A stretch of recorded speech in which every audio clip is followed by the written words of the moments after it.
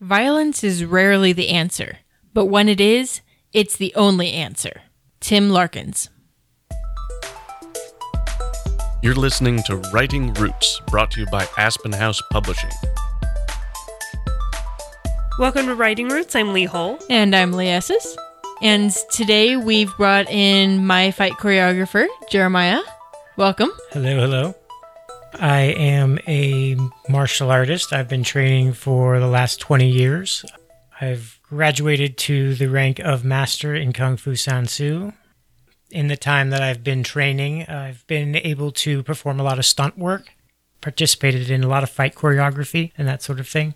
So that's one of the reasons why I've tapped into him, is he's not only very good at killing people, but he's also a great storyteller in the physical movements. So how did you get into martial arts and stunt work? Martial arts, which has always been a thing, just active kid.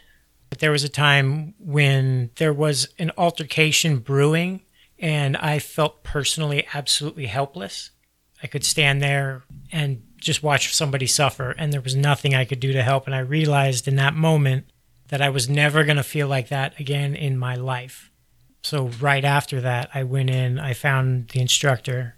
I've never felt that sense ever again, which has been quite nice. So Kung Fu, karate, jiu-jitsu, they're all the same thing, right? Yeah, totally the same. The martial arts, I mean, in a sense, they're all the same because we're all human beings. Most of us have 2 arms, 2 legs, and there's only so many ways you can do things. But no, very different in the mentality that you have to approach a situation, the moves that you're trained to do, the way that you use your body. Martial arts differ in so many ways. And I think one of the reasons why there are so many is there's a martial art out there for everyone, in my opinion. Kung Fu is what worked for me. That's what I fell in love with. I've trained in other ones, other disciplines, and it's just not the same for me. But obviously for other people and for your characters, to have different fighting styles for your characters is another huge thing. That way you're not just having fights for the sake of fights. You know, you can actually tell your story through the action.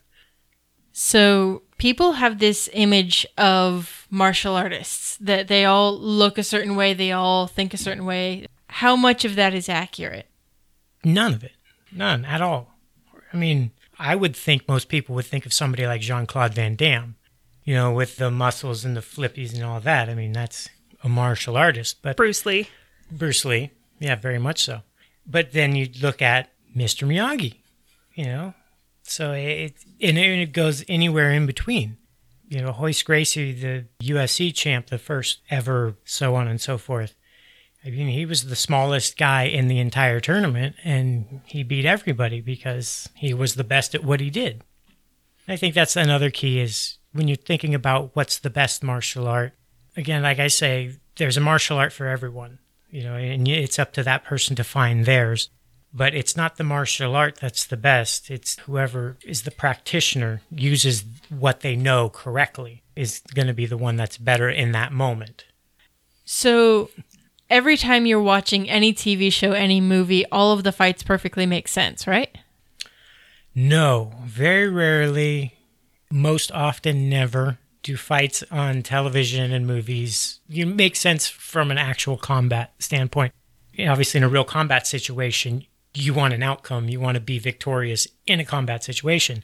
But through storytelling, you want to use your action and the combat itself to tell a story. Whether it's different styles, you know, the good guy and the bad guy have different styles, different motivations for what they're trying to do.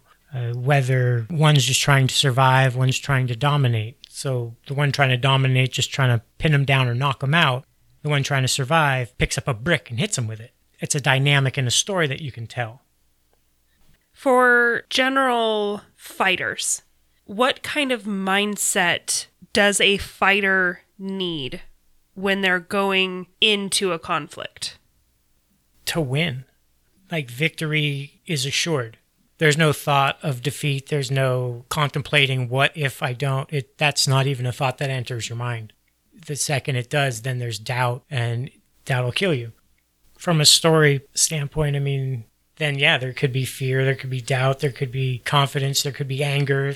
That's the beautiful thing about putting art and action together, is you can tell your story that way.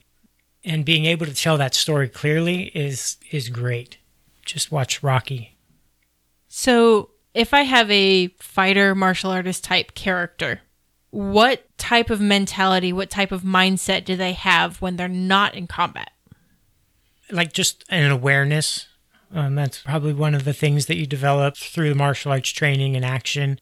Your surroundings, possible threats that might be coming.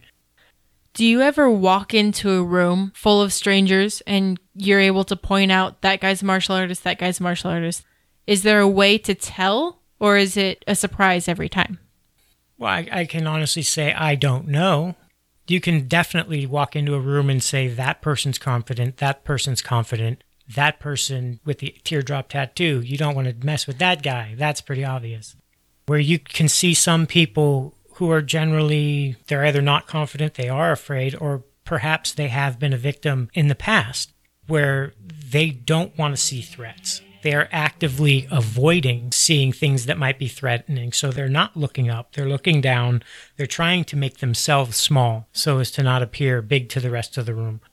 It's tough. I know you, as a storyteller and as a writer, archetypes and generalizations are the job. But human beings are so incredibly complex to just be like, yup, nope, yup. It's unfair to people to do, but yeah, totally. Right. It's tough when you're saying judge people, and I'm a big fan of not judging people out loud. We're all built in with a warning system. We all have it. I mean, the fight or flight, it's a real thing. And by developing your awareness and your reflexes, which is another thing with martial arts training and most physical training, you'll develop your reflexes and it will quicken your mind to threats, things that move and the way they move. That could either be a dancer or that could be a martial artist. But trained in movement is something that you can always be aware of. Is there any specific lingo that is used in martial arts that an author should know? Yes, and then martial arts vary, again, so differently, so many different martial arts. That is where, as authors, you should do what? Your research. Yay. Well, what martial art? Because there are different lingos. I mean, I do Kung Fu, but it was taught to Americans. So I don't know the Chinese names for these things. I've looked them up and done my own personal research, but we don't use them. You know, it's a straight punch or a round punch. And then different martial arts. I know Kempo still uses a lot of the Japanese phrases. I don't know why, but that's the way they train, and that's okay. So, do you ever actually use Kung Fu, or is it just in case a threat comes at you? Every day. Every day I use Kung Fu because everything I do is now done through the lens of Kung Fu. And I do mean this literally. Through the way I pour my tea in the morning, I use Kung Fu. Just in the way I use my body correctly so I move with more balance and coordination so I'm not tripping over myself. Or when I do trip over myself, I know how to fall. I've actually done that a few times. I don't use the combat aspects of Kung Fu in the martial arts hardly at all. I've used it more to break up fights or to avoid them. Do you have any other advice for authors who include a martial artist, a fighter, in their story? Everything that character does has to be with the thought of being a martial artist in there because it will affect everything that they do. It won't just be the character doing things and then when it's time for action, time for a fight, they become this martial artist. It will become part of their character. Using the Bourne Identity is a great example. Even though the guy doesn't know who he is, when he's in the diner, he knows who's a threat, where to get a gun, that sort of thing, because it's ingrained training. It's who he is. So that's one thing. And then a big one for me personally that I like to see and try to do when I'm doing choreography is incorporating kind of a story in the action itself. It makes it a little bit more dramatic to see and to read rather than just punch, punch, punch, kick. So I can go onto any YouTube channel and just follow Star Wars Kid and understand martial arts, right? Yeah.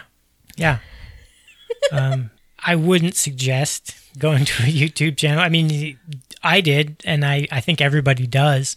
nothing beats having a competent teacher and practicing yourself, of course, because you can, again, watch a video 1,000 times and know every word. But if you don't get up off the couch and do, it's almost better to have no training than a little bit of training. How so? Well, without any training, like a fist coming at your face at high speeds, you'll do something. Whatever it might be, whether it's get your hands up, get your head out of the way, whatever it is. But if you have a little bit of training, you might think about what you're going to do. And in the time it takes you to think, well, am I going to get my hand up or my head out of the way? You didn't do either of those things, and a high-speed fist just hit you. So for all of you writers out there, I know you've done it. No fighting monologues. Yeah, that's not happening. Not in real life anyway, but hey, that's the beautiful thing about writing fiction, is you can make that stuff up, I'm always entertained at seeing people who are deep engaged in combat also having a conversation. Like, I would get winded so fast. There are no words coming out of my mouth in that. Yeah, there's nothing more exhausting than fighting in this world.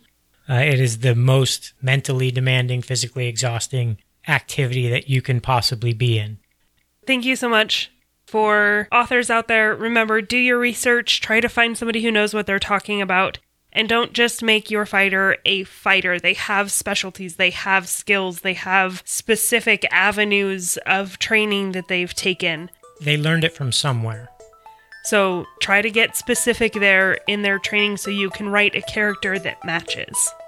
And while you're writing, remember, Write selfishly. If you have a question or comment for our hosts or a topic you'd like us to cover, send us an email at writingroots@aspenhousepublishing.com or find us on Facebook by searching for Aspen House Publishing.